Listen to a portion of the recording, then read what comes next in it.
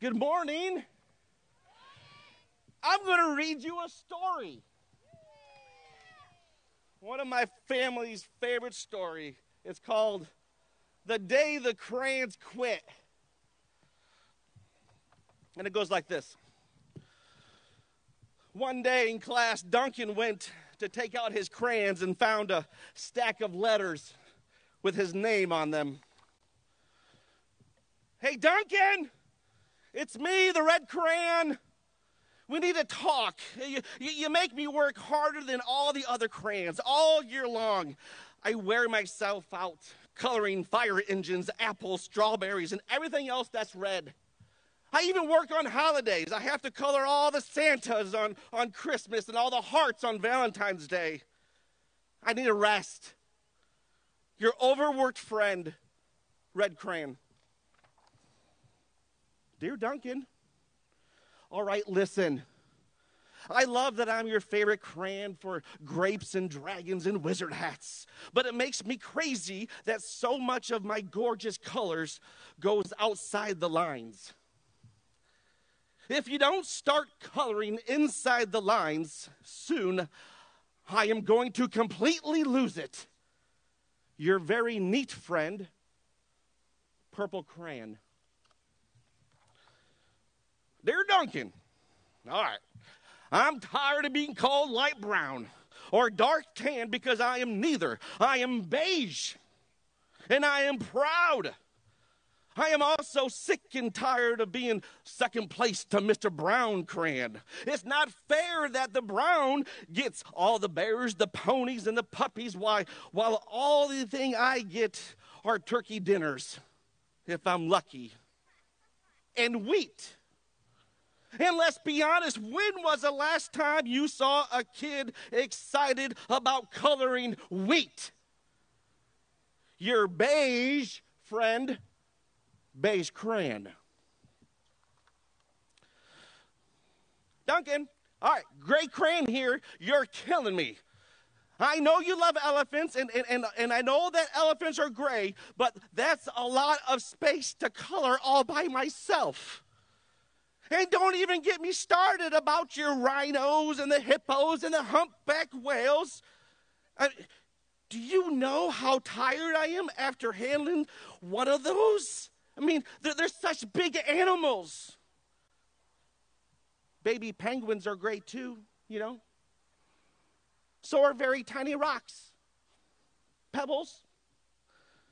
How about one of those once in a while? I need a break. Your very tired friend, Gray Crayon. Dear Duncan, you color with me, but why?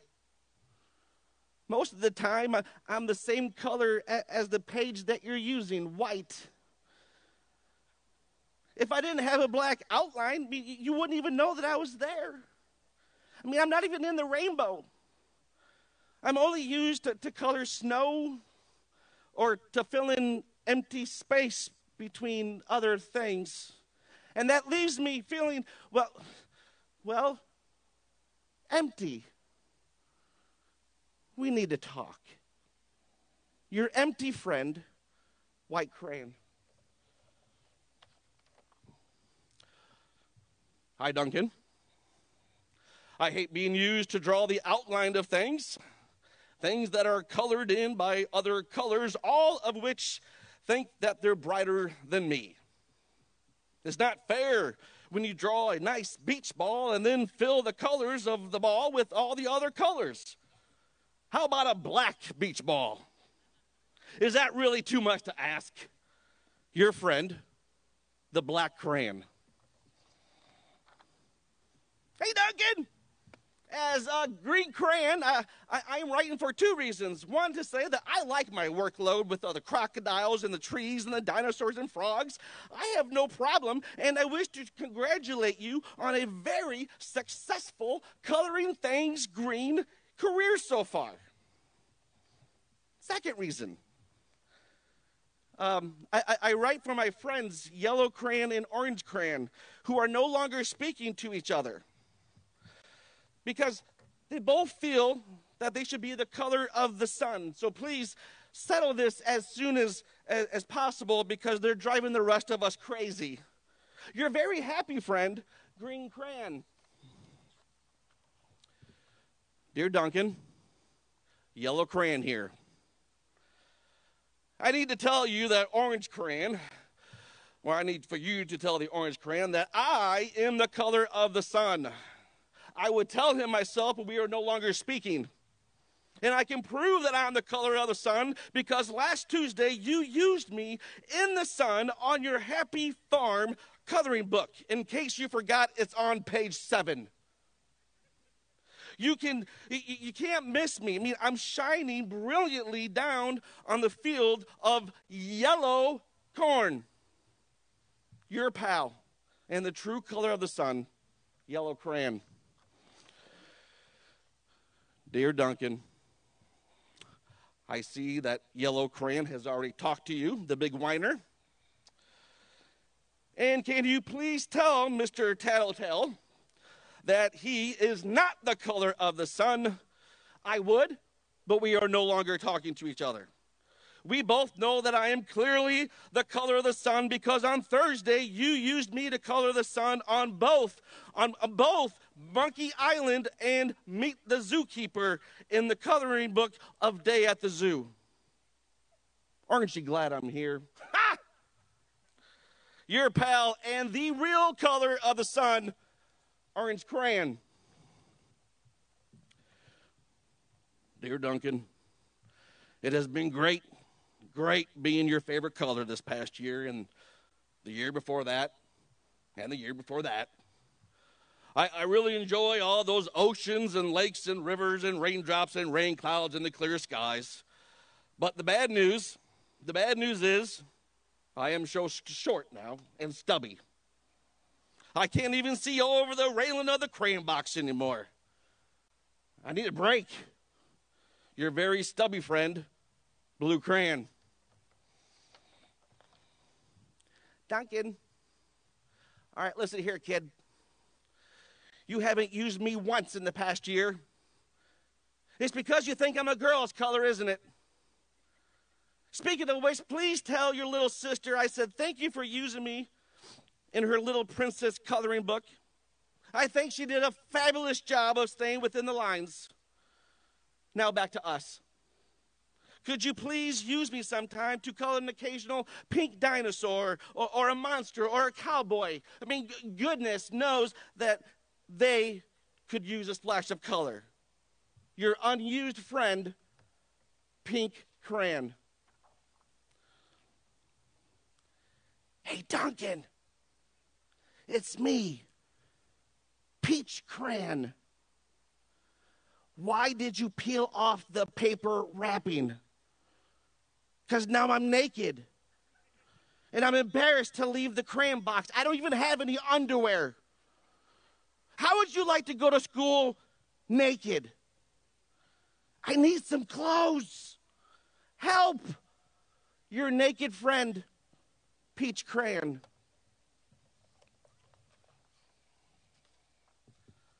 Well, poor Duncan, he just wanted a color. And of course, he wanted his crayons to be happy. And that gave him an idea. And when Duncan showed his teacher his new picture, she gave him an A for coloring and an A+ for creativity. The end.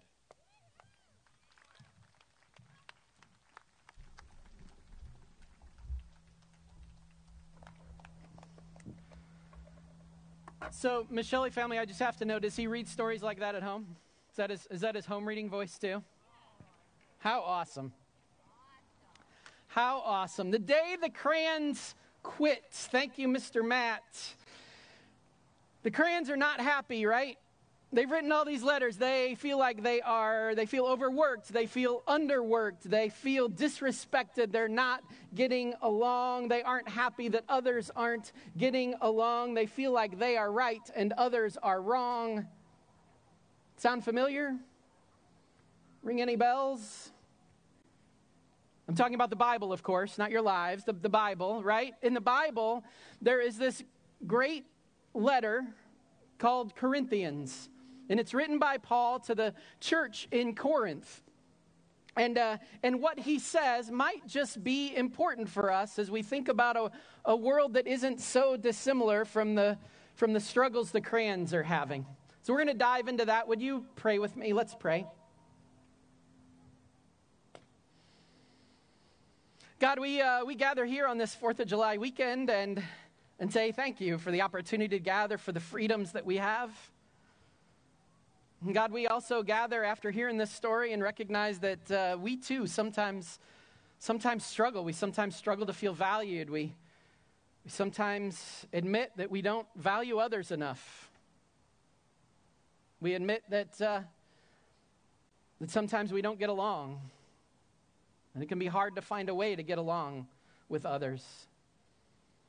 So God, we just pray, speak to us through your word this day. Remind us of your love and grace in Jesus. In Jesus' name we pray. Amen. So the church in Corinth, it was kind of a melting pot of people. Corinth itself was a melting pot. There were temples to every god, and people gathered and came from all over. It was a center of commerce and trade. So the church, it reflected the people of the area. And we know that Paul visited and he taught there, but we also know that there were other teachers that came through. And the church, it was having this struggle. And I thought the best way today for us to understand this struggle is to kind of demonstrate. I need some volunteers. I really need 6 volunteers. Who'd like to come forward? I see a couple hands right there. 2 more right there. Come on forward. 2 more volunteers. There's one over here. 1 more. All right, come right up. Oh, she's coming right behind you. All right, and I need everybody to pair up. So you're going to have a partner. All right, and you're gonna stand. Let me have the 2 of you right over here. You're gonna stand kind of separate. Nope, the 2 of you can be right here, center. Yep, good, awesome. All right, so think of the church in Corinth. It was this church of people that came from diverse backgrounds, and then this is what happened. All right, I want the 2 of you to yell as loud as you can. Cephas, Cephas, he's our man. Cephas, Cephas, he's our man. Keep going. Cephas, Cephas, he's our man. Cephas, Cephas, he's our man. All right, very good. And then there was this. Yeah, you're good. You can stop now. Yep. Thanks for the enthusiasm. Outstanding. All right, now the 2 of you, you're going to yell, "We follow Apollos." We follow Apollos. We follow Apollos. We follow Apollos. Excellent. All right, you've got it down. Now, you all are going to go, "Follow Paul, he knows all." Follow Paul. He knows all. Follow Keep Paul, going. He knows all. Follow Paul. He knows all. Excellent. All right, now, what I want you to do is I want everybody to yell at the same time. Cephas, Cephas, he's our man. We follow Apollos. Follow Paul, he knows all. And try and convince some people out there to yell with you. All right? Ready? And go. We follow Apollos. He's our man. We follow Apollos. We follow Apollos. We follow Apollos. Follow Paul. We follow Apollos. Follow Paul, he knows all.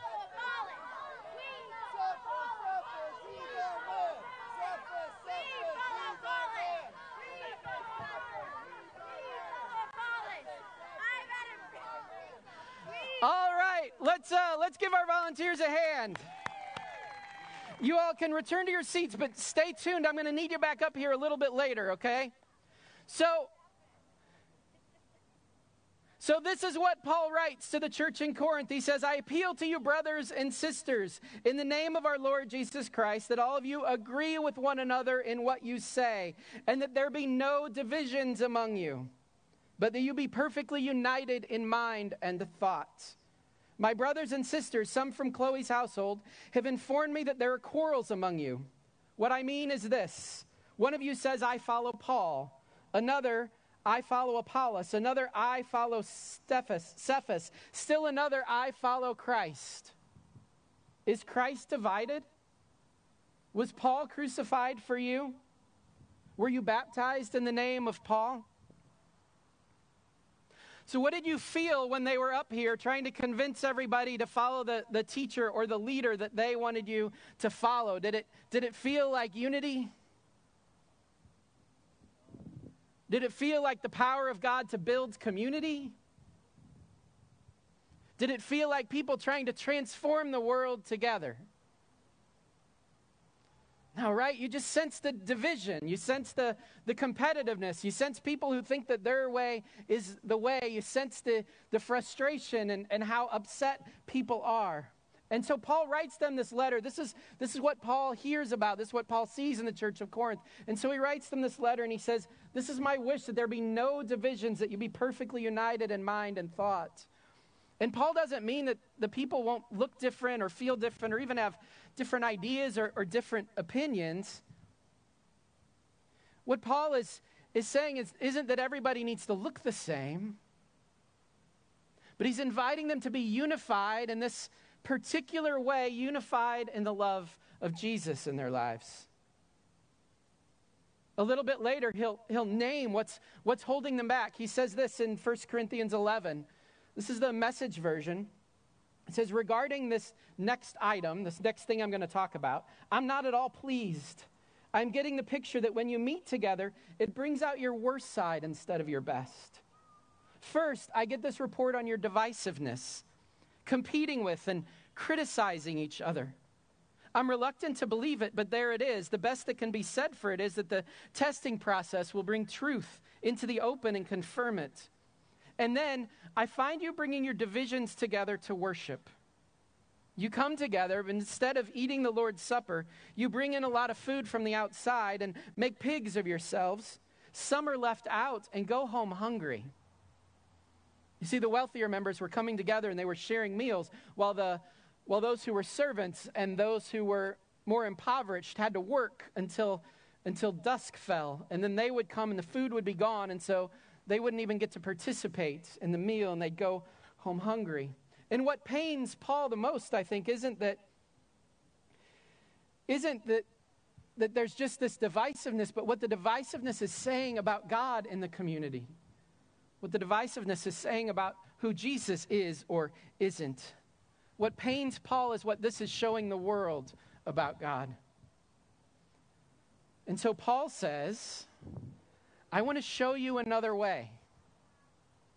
I want to show you another way to be the church in the world. And so the letter goes on and he says this, 1 Corinthians 12, God's various gifts are handed out everywhere, but they all originate in God's Spirit.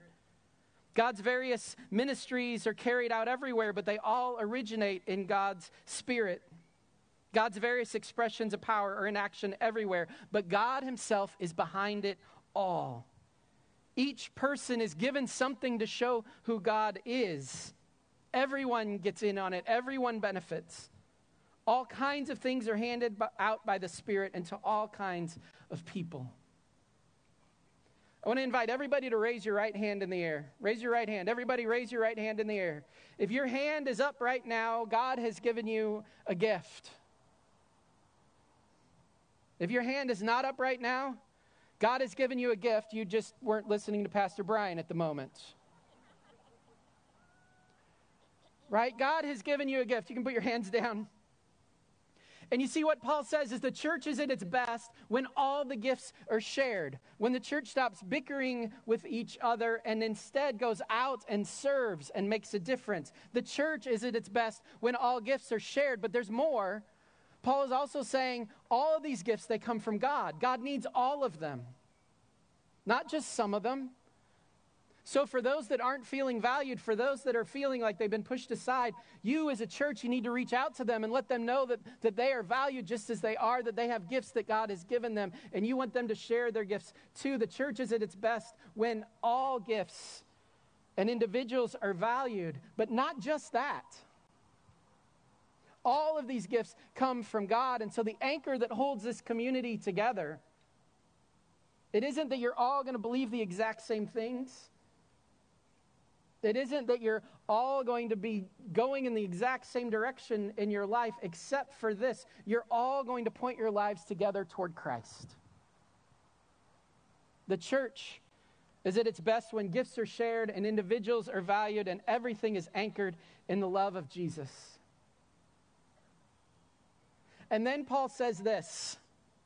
He gives an analogy, and I'm going to invite you, just put your hand out in front of you like this, and just flex your hand a little bit, all right? And then wave your foot, right? You're thankful for your hands and feet. This is what Paul says next. You can easily enough see how this kind of things work by looking no further than your own body. Your own body has many parts, limbs, organs, cells, but no matter how many parts you can name, you're still one body. It's exactly the same with Christ. By means of his one Spirit, we all said goodbye to our partial and piecemeal lives. We each used to independently call our own shots, but then we entered into this large and integrated life in which he, Christ, has the final say in everything. Each of us is now a part of his resurrection body, refreshed and sustained at one fountain, his Spirit, where we all come to drink. The old labels we once used to identify ourselves, labels like Jew or Greek or slave or free, are no longer useful. We need something larger, more comprehensive. And then he says this, the eye cannot say to the hand, I don't need you. And the head cannot say to the feet, I don't need you. On the contrary, those parts of the body that seem to be weaker are indispensable. And the parts that we think are less honorable, we treat with special honor. Paul uses two words that we should hear here. One is need. The church needs you. And I just want to invite you today, if you haven't sensed that or you haven't felt that on behalf of the church, I'm sorry. You should hear that message when we gather. You should hear that message from the church today. The church needs you. There's a lot of places we need to spread the love of Jesus into the world. The church needs you. And the second word Paul uses is indispensable. Every person has value. Every person in the church is indispensable. I think as a church, sometimes we need to admit that we failed. We've made people feel less than. We've made them think that their gifts don't matter. Because in admitting that, we can then say, we're sorry. That's not who God calls us to be. God calls us to be the kind of church that reaches out to people and says, you matter. You matter to God. You matter to me. You matter to us. You have gifts. We hope you'll share those with us as we seek to include and love more and more people. Paul ends this section by saying this, the way God designed our bodies is a model for understanding our lives together as a church. Every part dependent on every other part. The parts we mention and the parts we don't. The parts we see and the parts we don't. If one part hurts, every other part is involved in the hurt and the healing. If one part flourishes, every other part enters into the exuberance. Can I invite my volunteers to come forward again? And I'm going to invite Mr. Matt to come forward for a moment. He's going to help us.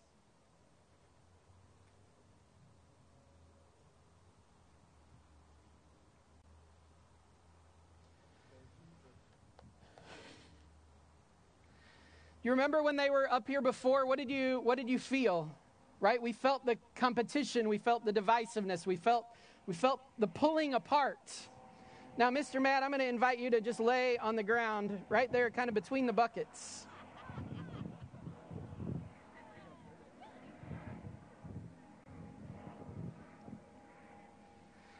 Here's what Paul says to the church. He says, yeah, you've got different opinions, you've got different ideas, but I want to call you to unity, and so I'm going to invite you to look out at the world together as one body of Christ and think about how is it that you're transforming it. And when you see someone who is sick or injured or has fallen, I want you to lift them up. So let me invite the 6 of you. Mr. Matt is not going to help. He's not going to use any of his own muscle. I want to invite all 6 of you to get him to his feet.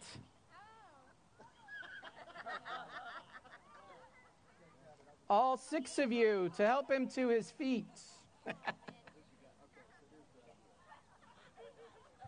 to take the shoulder area, okay?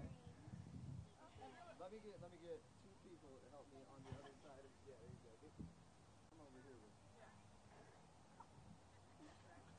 Okay, that's good. That's good. We made some progress. Maybe keep that going. All right, here we go. I'm up under the shoulder. Okay?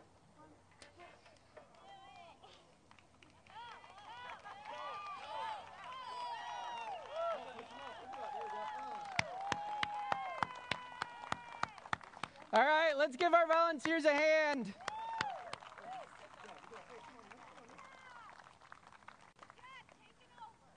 What did you feel that time?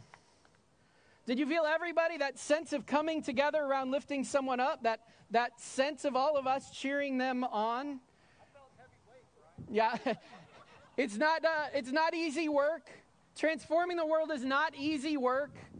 And we can't do it by ourselves. One of them was going to have a terribly difficult time doing it, but we could do it together. Paul invites the church to look into the world and say, where can we make a difference together? Where can we be Christ for the world together? In our story today, the crayons, right? The crayons could only see their part of the picture. They couldn't see the rest. And so they were only focused on the burden that it was to them.